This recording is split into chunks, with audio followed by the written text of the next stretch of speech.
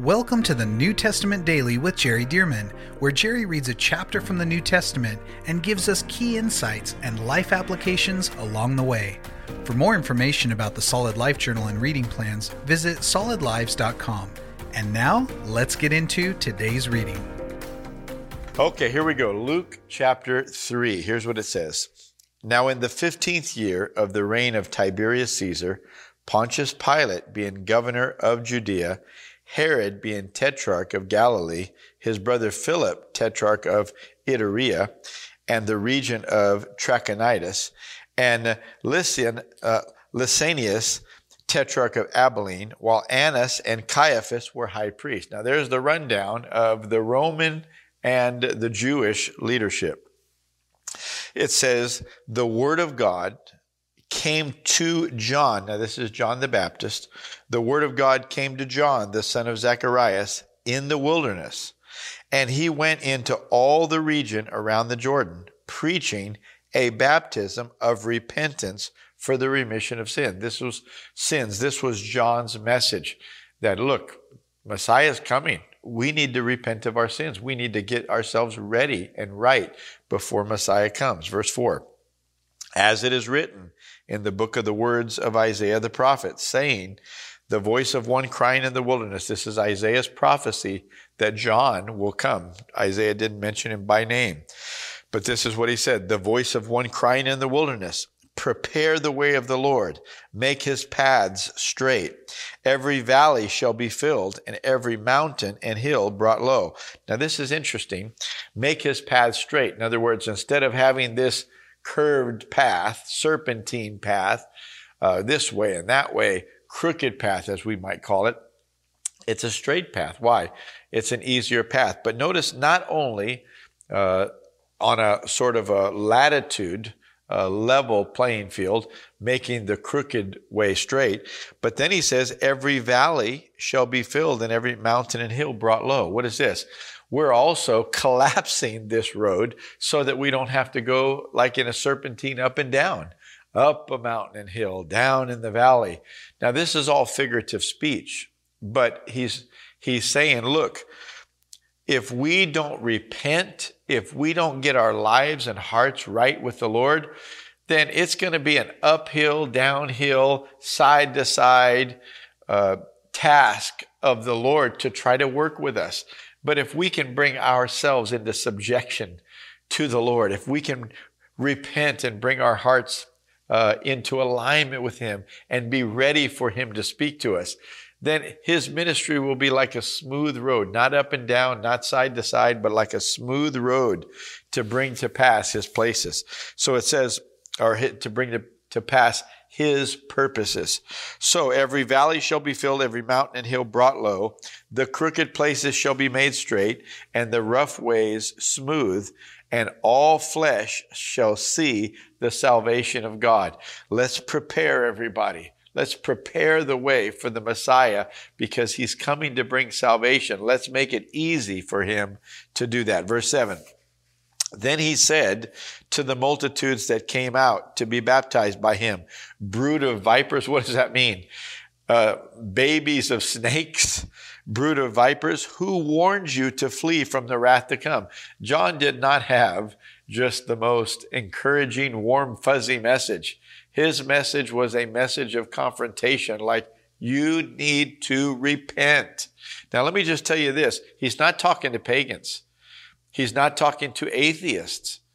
He's not talking to agnostics. No, he's talking to Jewish people, people who know the book, know the law, know the commandments of God. They know very well what sin is.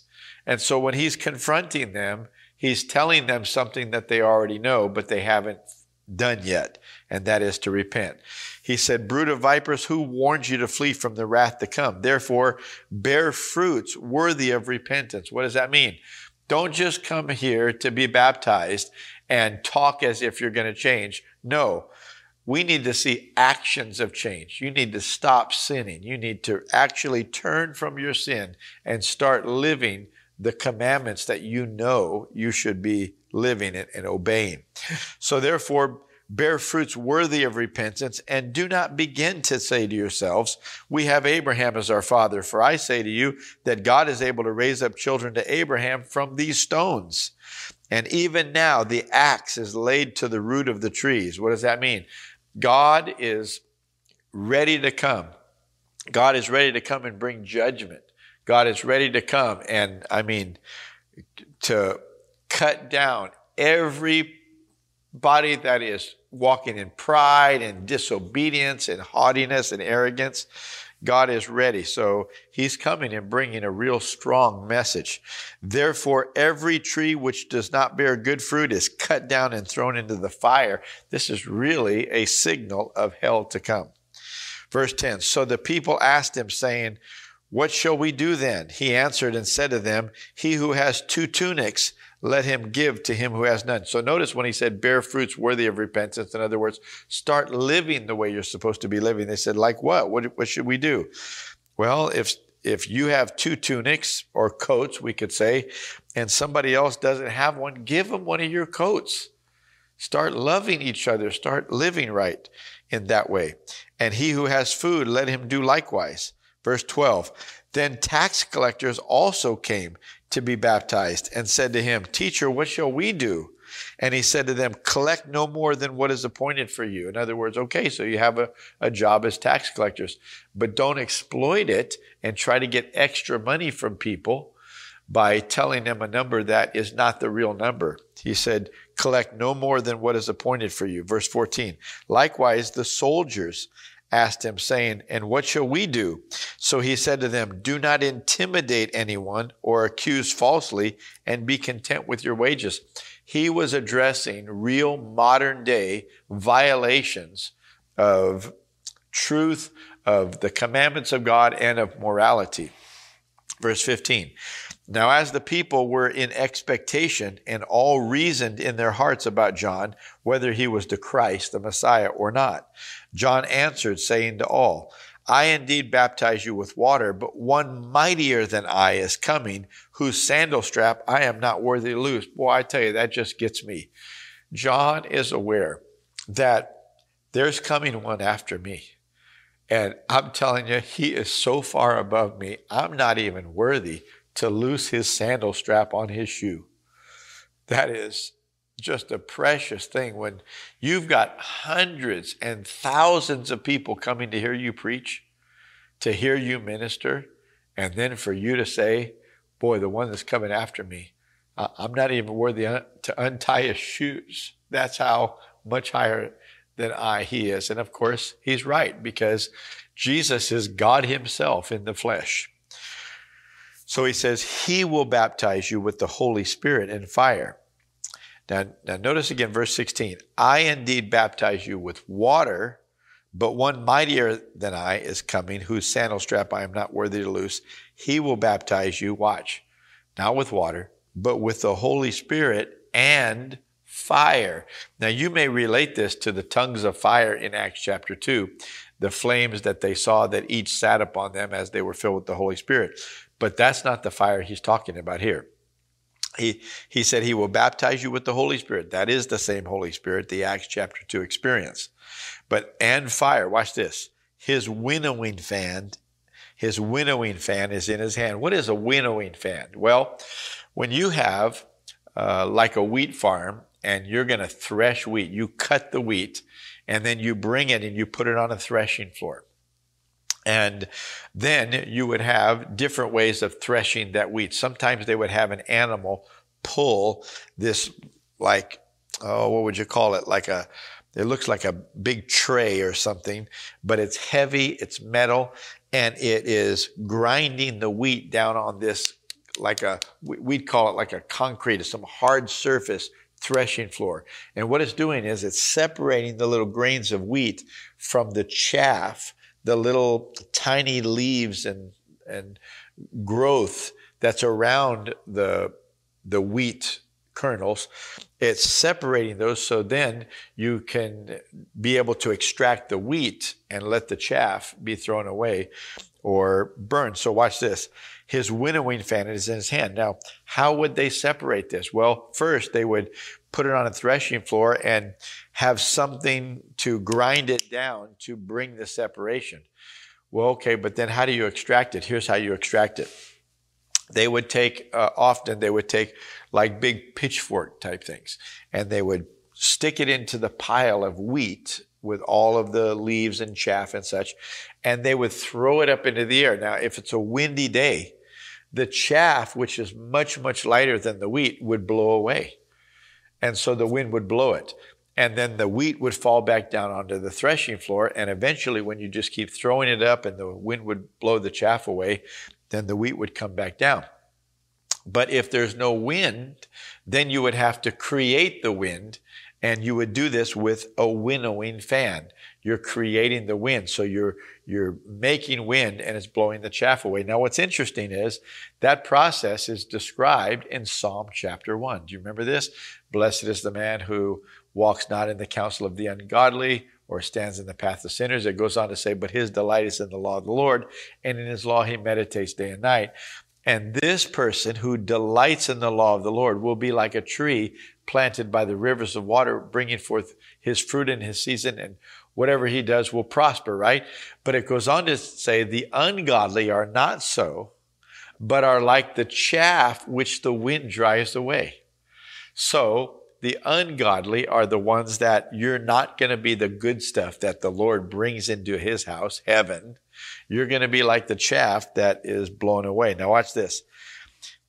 John the Baptist said, I'm baptizing you with water, but there's coming one after me. He's going to baptize you with the Holy Spirit and fire. Watch this. His winnowing fan is in his hand. In other words, he is determined to separate the wheat, who are his people, who are his followers, from the chaff, from the other part of the stalk that is not what he wants to keep. His winnowing fan is in his hand, and he will thoroughly clean out his threshing floor and gather the wheat into his barn. This is heaven, his family.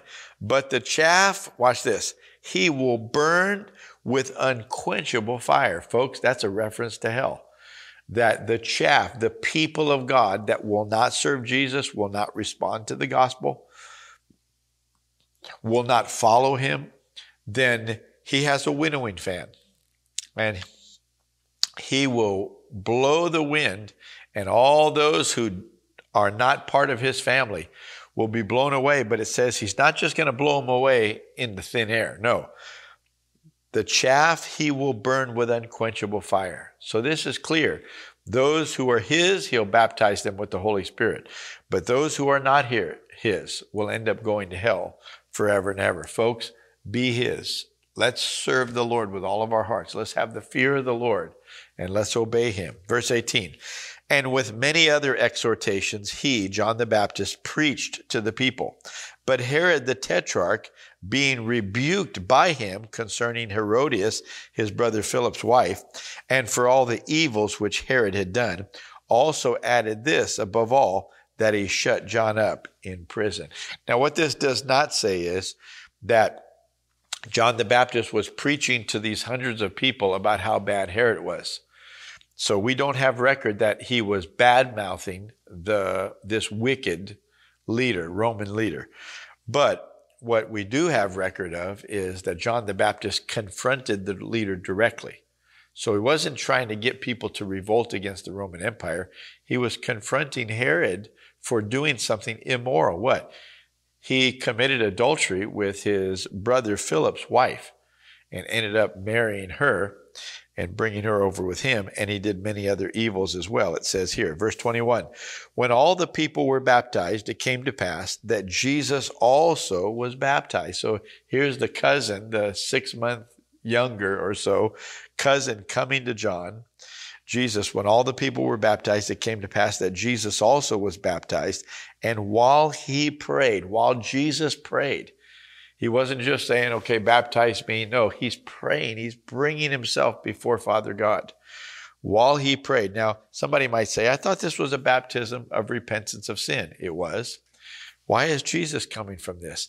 Because, see, even though Jesus had no sin, You come to this baptism when it's time to make a change, when you know I need to make a change. It was time for Jesus to go from being Jesus of Nazareth, the human being, God in human form, to being Jesus, the anointed one, the minister by the Holy Spirit. And he knew it was time. So he came to not to repent of sin, but to turn from being just a human being, from growing up in mom and dad's home and helping with the family and the carpenter or whatever he did for a living. You know, there wasn't as much wood back in that part of the world and a country, so many people speculate that maybe this wasn't a wood carpenter, but more of a stone mason.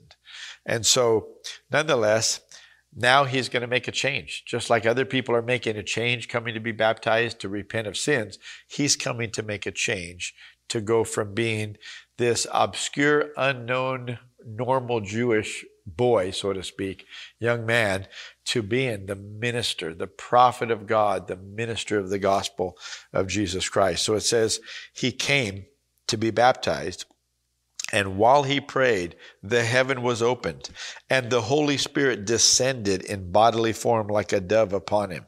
This is when he was anointed. This is the anointing of the Messiah. The Holy Spirit descended in bodily form like a dove upon him, and a voice came from heaven, which said, "You are my beloved Son. In you I am well pleased." Now, Jesus himself began his ministry at about 30 years of age, being as was supposed, and now we're going to go into some genealogy here, being as was supposed. The reason it says as was supposed is because Joseph was not his biological dad. Mary was indeed his biological mom. So Joseph, being as it was supposed, the son of Joseph, Jesus was the son of Joseph, the son of Heli, the son of Mathat, the son of Levi, the son of Melchi, the son of Janna, the son of Joseph, the son of Mattathiah, the son of Amos, the son of Nahum, the son of Esli, the son of Nagai, the son of Mahath, the son of Mattathiah, the son of Samai, the son of Joseph, the son of Judah, the son of Joannes, the son of Risa, the son of Zerubbabel, the son of Shealtiel, the son of Neri, the son of Melchi, the son of Adai, the son of Cosam, the son of Elmadam, the son of the son of, we would say Jose, but it's probably Josie, the son of Eleazar, the son of Joram, the son of Mathat, the son of Levi, the son of Simeon, the son of Judah, the son of Joseph, the son of Jonan, the son of Eliakim, the son of Maliah, the son of Manan, the son of Mattatha, the son of Nathan, the son of David, the son of Jesse, the son of Obed, the son of Boaz, the son of Salmon, the son of Nashon, the son of Aminadab, the son of Ram, the son of Hezron, the son of Perez, the son of Judah, the son of Jacob, the son of Isaac, the son of Abraham. So you're recognizing these names.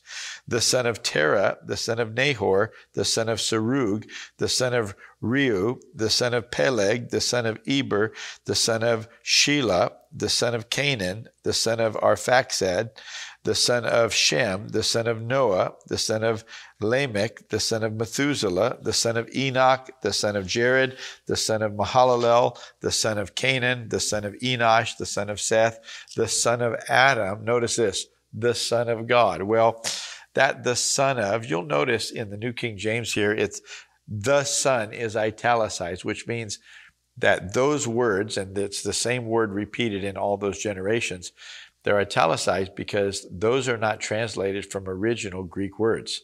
Those were added by the translators to try to help us to understand what it's talking about here. But really it just says of Adam, of God, of. See, and so Adam was not really the son of God, but he certainly did come from God. And that's the way that it reads all the way down.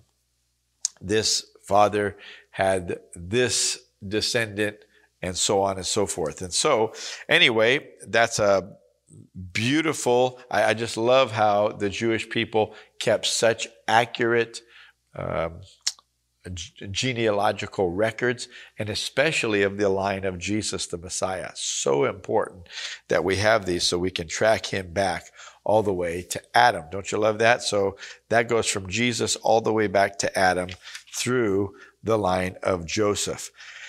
And so you'll notice here that Jesus was baptized in water. He was filled with the Holy Spirit. When we start off in chapter 4, it'll start from that point. It says, then Jesus being filled with the Holy Spirit. And now we are starting the actual ministry, the Holy Spirit empowered ministry of the Lord Jesus. So we'll start that tomorrow with Luke chapter 4. I'll see you then. Thank you for joining us for the New Testament Daily with Jerry Dirmann. And thank you to those of you who have partnered with Solid Lives to help get this daily podcast and other resources like it to thousands of people around the world.